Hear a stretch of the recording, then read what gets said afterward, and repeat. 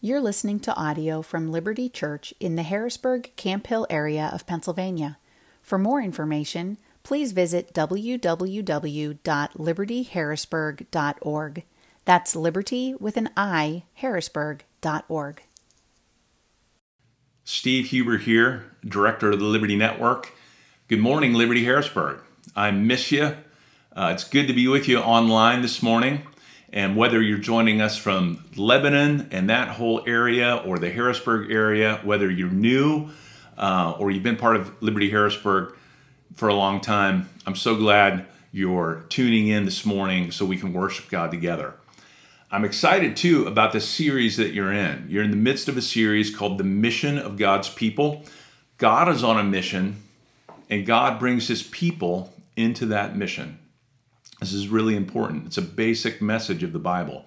To be a Christian is to not just be saved by Jesus, but to be part of what Jesus is doing in the world. Jesus involves us. Your mission statement as a church for Liberty Harrisburg and Liberty Lebanon is to live, speak, and serve as the very presence of Jesus for Harrisburg. And to live, speak, and serve as the very presence of Jesus for Lebanon. I'm really excited about that church plant, by the way. And the specific aspect of Jesus' mission we're looking at this morning is people who tell the truth. To be on mission with God, we need to be people who speak truth. I'm going to begin with a proverb. Proverbs 14:15. The simple believes everything, but the prudent gives thought to his steps. We're at a moment in history where both these things are true, right? In one sense, we believe nothing. We don't know who to believe. We don't believe the left or the right. It's sometimes hard to trust leaders. No one seems to know what the truth is. There's left-leaning media, right-leaning media. And at the same time, we believe anything. People have been drawn to all different kind of conspiracies involving not just COVID-19, but everything in the world. We believe nothing, we believe anything. Yet, here are some words to believe. We're going to listen to some words from Jesus in John 14. These are true words. And so I want to invite you to listen as we tune into God's word. This is the night before he's crucified. Jesus is speaking this word to his 12 disciples, but it's also for his followers of all time and all cultures. And we're going to hear truth about our destiny and truth about our mission, okay? John 14, I'll start with just the first 11 verses. This is the destiny of God's people. The words of Jesus. Let not your hearts be troubled. Believe in God. Believe also in me. In my Father's house are many rooms. If it were not so, would I have told you that I go to prepare a place for you? And if I go and prepare a place for you, I will come again and will take you to myself, that where I am you may be also. And you know the way to where I am going. Thomas said to him, Lord, we do not know where you're going. How can we know the way? And Jesus said to him, I am the way and the truth and the life. No one comes to the Father except through me. If you had known me, you would have known my Father also. From now on, you do know him and have seen him. This is the sixth of 7 I am statements. God's name, Yahweh, in the Bible, first revealed to Moses in the book of Exodus and used throughout all the Hebrew scriptures, throughout the Old Testament. Yahweh means I am. And Jesus' use of these I am statements is a claim to divinity. He's claiming to have not just a unique relationship with God the Father, but to be God, just as the Father is God. And Jesus says, I am the way, the truth, and the life. I am the way, the truth, and the life. It's the 6 out of 7 I am statements in John's account of Jesus' life. He's saying he's the way to God. Jesus is saying he is God. He's the one who not only uniquely reveals the Father, but he's the way to be reconciled to God. He's the way to be forgiven by God. He is a way to have a restored relationship with God. So part of the truth that Jesus brings is that our relationship with God is broken. We have sin. We have sin in our lives. Everyone, every broken human being starts out, our default is in a broken relationship with God. And yet Jesus uniquely connects us to God because he brings forgiveness. He reconciles us to God. He repairs the relationship to God. He's the way to know God. He's the way to come to God. Jesus is the way. He's the truth. That truth about our broken relationship with God. The truth about what he has done for us in his death and resurrection. Jesus tells us truth. And he is uniquely the life. One of the I am statements, Jesus says that he is the resurrection. I am the resurrection and the life. He conquers death. And he's how we conquer death. And so our destiny, look, Jesus tells his followers the truth about our destiny. It's through Jesus, and our destiny is the Father's house. Look again at those beautiful words that Jesus says, let not your hearts be troubled. Believe in God, believe also in me. In my Father's house are many rooms. If it were not so, would I have told you that I go to prepare a place for you? And if I go and prepare a place for you, I will come again and take you to myself, that where I am, you may also be. Jesus wants us to know that our destiny is secure. And here, heaven is pictured as the Father's house. Dying for a believer becomes entrance into the presence of the living God. And Jesus is saying, I will surely take you there. I'm going to go there ahead of you. Jesus has conquered death and gone to heaven ahead of us. And we will be reunited not only with God, but with other people who have died. What a security, what a comfort in facing death. So to be a Christian is to have this comfort and security in facing death. We will be reunited with God and also with people. We will be home. I think that that's the picture of the Father's house and a unique place for you, a room. It's less about, hey, we're supposed to actually picture a physical house, but Jesus is saying heaven is going to feel like home, and there's actually a place prepared for you. What a comfort. What's your destiny if you're connected to God through Jesus? Heaven, God's house, home. What a secure destiny. And there's an offer of the gospel here for those of you who are new to this. If you're not yet a Christian, consider Jesus' words. He says, believe in God, believe also in me. How do you have this? Put your faith in Jesus. Trust Jesus. Admit that you need to be saved. Admit you need to be forgiven. And put your faith in Jesus. Trust in him. And this is yours. Not only reconciliation to God, but forgiveness and this secure destiny. What a comfort, what a blessing that the gospel gives us. And look at the humility we should have. Okay, to be a Christian, it's not that we're better. We need to be saved. I need to be forgiven. Everyone needs to be forgiven. Look at all the dumb things the disciples say in this passage. They're not saying true things. Thomas is like, we don't even know where you're going. Can you?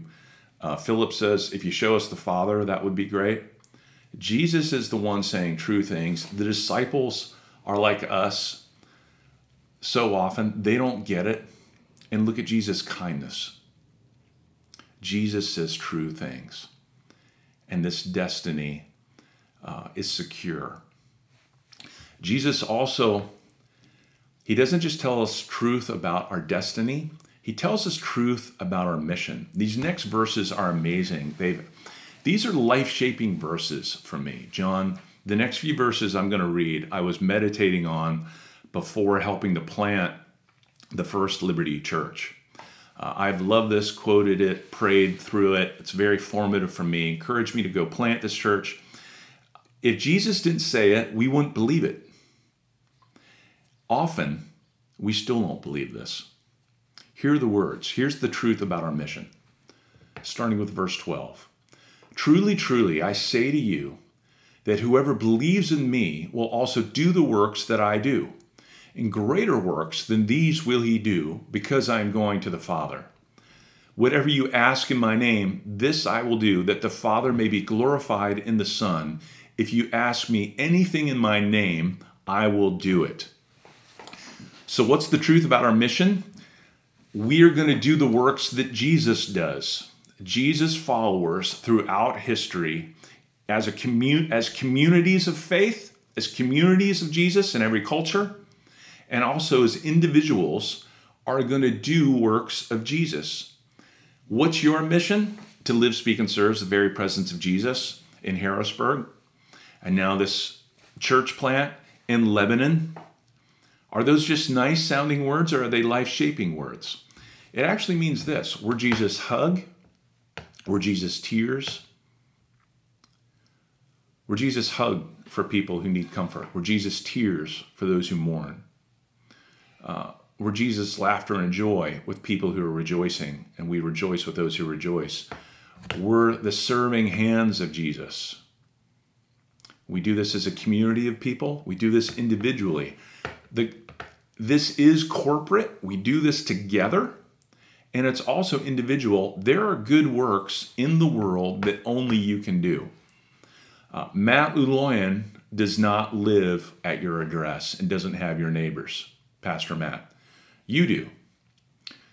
Could there be unique ways you could bless, serve, and love your neighbors, your coworkers? Pastor John Robinson doesn't have your coworkers, your extended family members, your friends. You do. And as you comfort the depressed, as you serve in practical ways, as you give a ride or a meal, as you love, as you speak words of gospel truth, you're doing the works of Jesus. So Jesus is saying, okay, remember this. This is before Jesus died, the night before he was crucified. God's people are going to do the works that he does. They were scared that the work was going to stop. Jesus is talking about leaving. Are all the amazing things that Jesus has been doing going to stop? Jesus says, no, it's going to continue. The church has a mission. The church of Jesus has a mission. And we're going to continue the works of Jesus. What an honor. What a privilege this is. Now, you might be wondering, what are these greater works? How can they be greater? How can these works be greater? How could it possibly be greater than what Jesus did? Jesus raised the dead. Jesus fed the 5,000. How can it be greater? The scholars behind the ESV Study Bible note that, well, the work of evangelism, teaching, mercy and compassion throughout history, going to all different cultures, that Christianity is the largest religion in the world. And it's by far the most diverse in terms of language and culture and people group. Maybe it's greater just in terms of worldwide scope and impact. That's one way it's greater. I think also, though, the key to it being greater, Jesus gives this reason: because I am going to the Father. Jesus says, whoever believes in him is part of this. The works are going to be greater because he's going to the Father. Now, and in the context of this passage, Jesus sees his going to the Father as key because he's going to send the gift, a very specific gift of the Holy Spirit. What's going to be greater if Jesus leaves? The Holy Spirit's presence amongst us, amongst the people of God. And actually, next Sunday is Pentecost Sunday, when the church worldwide remembers the pouring out of the Holy Spirit on the church. Jesus doesn't just leave, he arrives. He's not going to leave us as orphans. He's going to come to us. So listen to these words of comfort. Listen to the gift. Listen to how the greater works continue. Starting with verse 15. If you love me, you will keep my commandments, and I will ask the Father, and he will give you another helper to be with you forever, even the Spirit of truth, whom the world cannot receive, because it neither sees him nor knows him. You know him, for he dwells with you and will be in you. I will not leave you as orphans, I will come to you. Yet a little while, and the world will see me no more, but you will see me. Because I live, you also will live. Jesus is not just leaving, he's arriving. He says, I will come to you. He sends the Holy Spirit. Jesus is with his people in a new way through the presence and person of the Holy Spirit.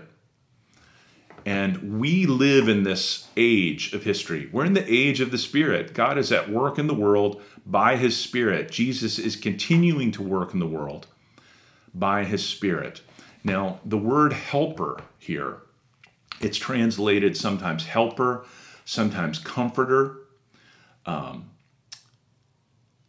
sometimes advocate or counselor. And it's the Greek word paraclete, and it means there's not like one English word that captures everything. It's not comforter as in a quilt comforter.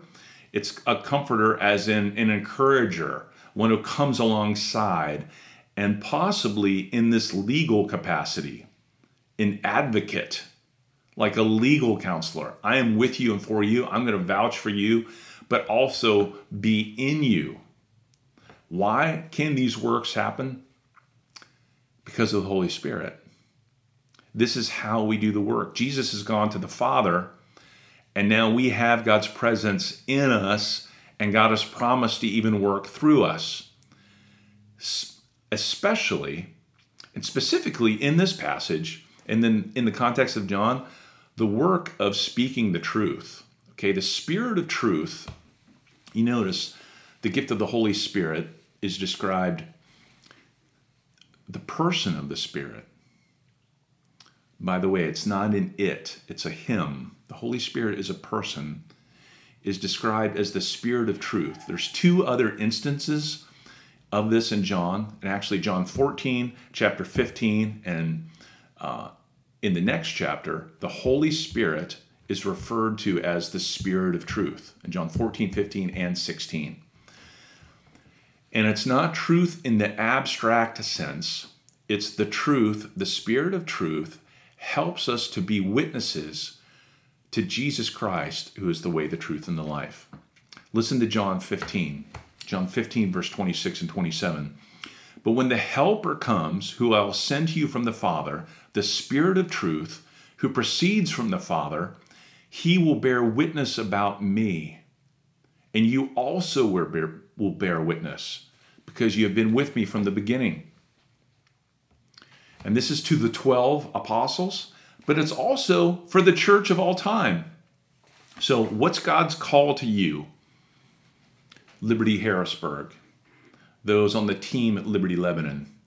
What's God's call to you as a church of Jesus? Three things. First, see the fruit of Spirit-empowered truth speaking. I just want you to reflect for a second how the Spirit has, even in your own midst, brought people to a knowledge of the truth, the people who have become Christians, and you've been a part of that, the people who have come to Christ, grown in Christ, because the Holy Spirit shows them the truth of God. Let me tell you a few stories. I want to tell you about a kid that grew up in Pennsylvania. This boy grew up in Pennsylvania. His family had some serious issues. He was bright and liked to read a lot, and he grew up going to a rural church, and their Wednesday night youth club, and their Sunday morning Sunday school. And about the time he was 9, 10, 11 years old, he was beginning to see some problems in his family. He happened to have a father who quietly struggled with alcoholism. And he wondered if the Christianity was true. He even said that to his mom. I wonder if this is true. I wonder if it's real. There was a Sunday school teacher named Doreen Hanna, who also taught the youth club, who had actually had a rough life, a lot of suffering in her life, but she was faithful.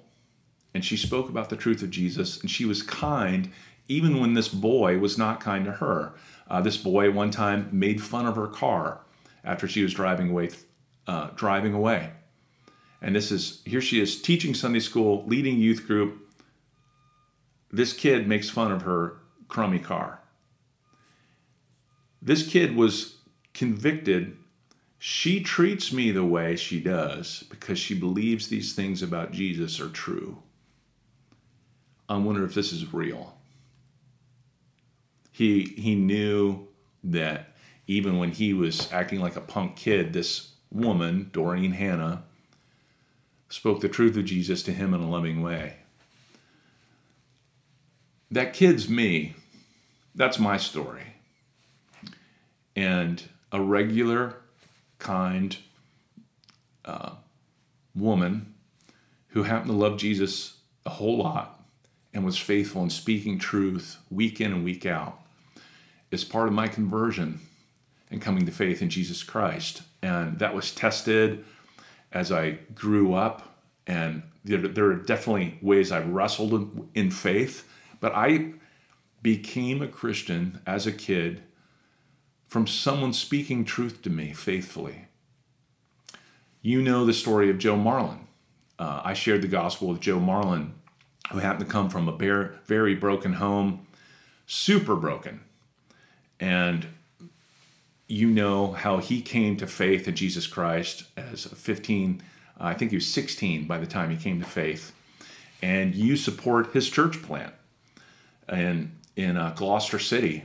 And he's texting me about, I'd say it's about once every 3 weeks, about a person who he's led to faith in Gloucester City. Stacy, I'm just going to tell Stacy's story. She was, as far as I can tell, God knows, but as far as I can tell, she was the first person to come to faith through Liberty Church anywhere. And there was this is about 2003 at the time. We live in a neighborhood in the city where there is no public green space at all. And there was a park set aside. There was a factory was torn down. We're going to turn this lot into a park.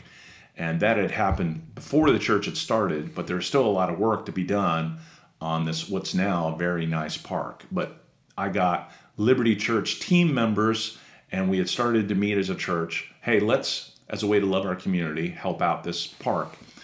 And she had seen us serving in the community in different ways, and she came up and said to me, hey, your people serve a lot. Is there a study I could go to or something to check this out?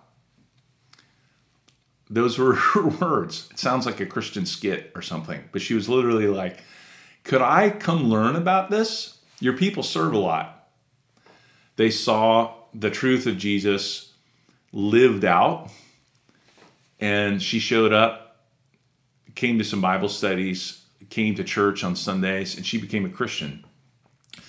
One more quick story. A friend of mine buried his mother a couple months ago, and he wrote me an email this week. He's seeing how God used his dad, a quote, simple farmer, and a simple quote, farmer's wife, who reached out in friendship, love, and gospel witness and blessed numerous people. He's just seeing the fruit of her life, including he got a letter from an Amish couple this week who basically explained, your parents were surrogate parents to us. We missed her. We were super far away from our family in Lancaster and in central Pennsylvania. This woman and her husband were so kind to them. This Amish family never forgot them and were touched, knew that they were Christians, knew that they loved Jesus. The Amish couple shared that their now grown children still fondly remember them. Why? That woman lived, speaked, and served as the very presence of Christ in simple ways. See the fruit of Spirit-empowered truth speaking. And it does need to be part of a lifestyle too, right? We don't just speak the truth, but we live as followers of Christ. And our lifestyle and words have to match. And we don't do it perfectly. And sometimes we need to repent. Sometimes we need to say, yes, this is an area of struggle and sin. This is an area where I'm not living, where I've messed up. We need to be people who are quick to admit our sins. And we can do that because guess what? Jesus died for them. So see the fruit of Spirit-empowered truth speaking. And remember, the Spirit continues to be at work. Just this week, some of you might have heard that a famous evangelist passed away from cancer. Ravi Zacharias was known as someone who explained the faith well and who would honor skeptics and people who don't believe and engage them in a deep way with their questions and articulate the Christian faith. His story is amazing.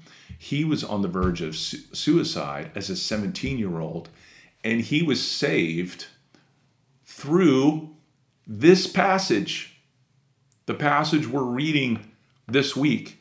As a suicidal 17-year-old, Pastor John Robinson reminded me of this. And I looked it up this week. When Jesus says, "Because I live, you also will live," that made Ravi Zacharias decide not to commit suicide. And when Jesus says he's the way, the truth, and the life, Ravi Zacharias not only became a Christian, but he decided as a young man to leave no stone unturned in pursuing truth. He was going to pursue truth no matter where it took him. And look how God used him. The gospel's real. The gospel's true. Look at the truth of the gospel and the fruit of Spirit-empowered truth speaking. Second point, pray for Holy Spirit-empowered truth speaking. We're people who speak the truth, and we need the Spirit to help us, but pray. Remember Jesus' words, "Whatever you ask in my name, this I will do, that the Father may be glorified in the Son. If you ask me anything in my name, I will do it." You should pray for the use of all your gifts, for your service, for your love, for the people you're going to do hospitality with, for how you act at work. You should pray that you serve with God's strength and help and power about everything. Especially in this moment, speaking the truth can be difficult. We're told in this cultural moment to keep personal beliefs personal. And I don't want us to be obnoxious Christians. I don't want us to be people who don't honor the opinions of others, the questions of others, the doubts of others. But do we not need to, in obedience and also out of love, speak truth? Hey, we think God's real. We think God is real. We think that Jesus is the Son of God and that he came to save people. And it's actually true that the reason why Christianity is the biggest religion in the world, where you look at the story, it doesn't seem likely that that would happen. It's actually true and real, and there's power in it. I prayed that I would have a chance to share my faith, and I got, just in meditating on this passage and in thinking about speaking this, I was like, I want to have a chance to, this week, even in quarantine, to share this. And I had a wonderful talk with my car mechanics recently. And I've befriended these guys and become close over the years and shared hard things going on in my life. They have opened up about things going on in their lives. And a lot of people in our church go to the same shop, and that's also made the gospel attractive because by God's grace, the people that they met from the church have been kind. But we just had a wonderful conversation. And I actually threw that out there. Could it be true that Christianity is the world's largest religion because it's real, because it's true? And I shared some of the things that God has done for me and in me. And I told them I would pray for some of the things going on in their lives. By God's grace, I've received their real love, and I love them. So who in your life could you share gospel truth with? Who could you pray? I pray that I'd share gospel truth with. Who are the people in your life that you could do that with.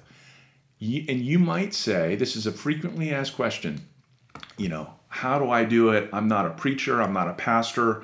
I'm not Matt Luloyan. It's not going to be this slick presentation. Don't be slick. Just share a story of God's grace in your life. How's God worked in your life? Just be real about your story. How's God helped your marriage? How's God humbled you? How's God made you less proud? Don't be embarrassed about an answered prayer. Own it. Say, we prayed for this and God did it. Say, hey, we buried this relative that we loved who loved Jesus, and I saw the fruit of it, the kindness in his life. And you know what, to me, that I really do think it's true. The gospel's true. Share your story. Don't hide your light under a bushel. A bushel is a basket. Let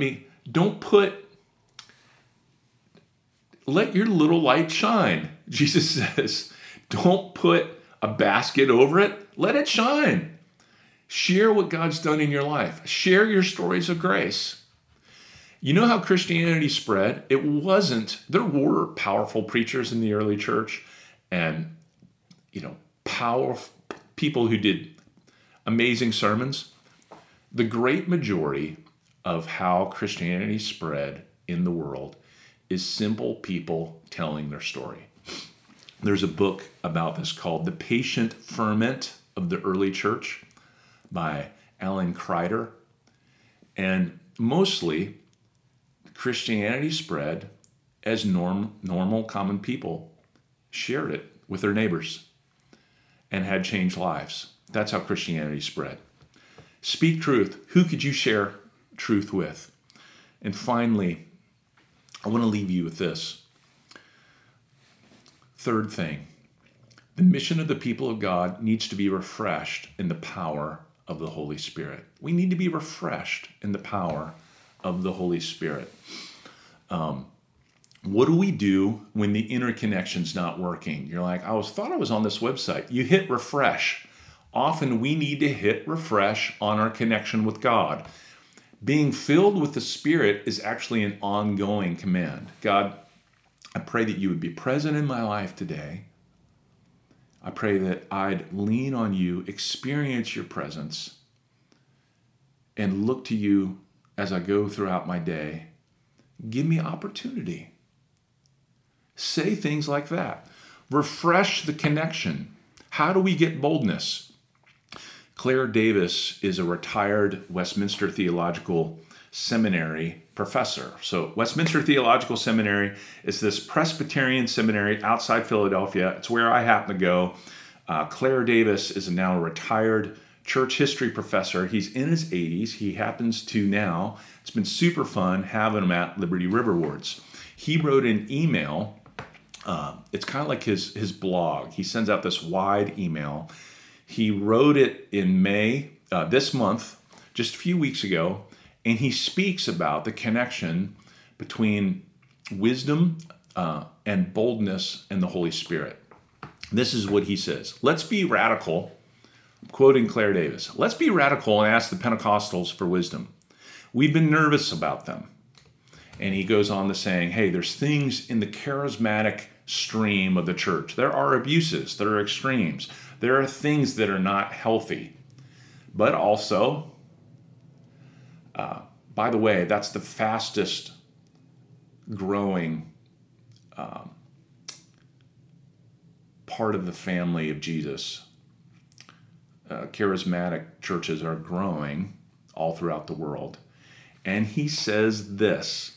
He says, hey, there's things we should be nervous about, that we are nervous about, and there are extremes, but shouldn't we try to learn from our brothers and sisters? And he says, and he talks about William Menzies, who wrote a book called Spirit and Power, and he was friends with William Menzies, and the insight, and still is to this day, the heart of our missional calling, quote, is about boldness in our witness. The gift of the Spirit, Claire Davis says, don't we see in the scripture that the gift of the Spirit, a lot of it is about boldness and witness, and owning our mission. Should we not learn from our charismatic brothers and sisters in this? And isn't this in the scriptures? We need the Holy Spirit to be bold in living for Jesus and to boldly speak the truth of Jesus. So, Harrisburg, be refreshed in the power of the Holy Spirit. Depend on Jesus. Lean on Jesus.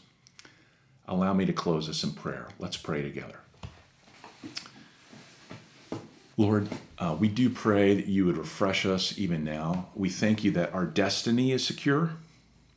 Our destiny as your people is secure through Jesus. We don't have to fear death. We know the truth about where we're going. We pray that we know the truth about our mission. We pray we'd be people who speak gospel truth out of love and tell our stories of grace. We pray that we tell our stories to glorify you, to love our friends. We pray that we would grow in wisdom and graciousness. We pray for people today who are participating online. We pray that you would show them that you are the way, the truth, and the life. We pray that people would come to faith in you and be saved even today. Lord, do that today. And we pray that people that are on a journey would reach out, that you would bless the dialogue at Liberty Lebanon and Liberty Harrisburg. Lord, we love you. We pray you'd make us bold in witness. And we ask this and pray it in Jesus' name. Amen. Amen. Liberty Harrisburg, I love you. Hope to see you soon. Thank you for listening to audio from Liberty Church. To learn more about our church or to listen to previous recordings, visit www.libertyharrisburg.org.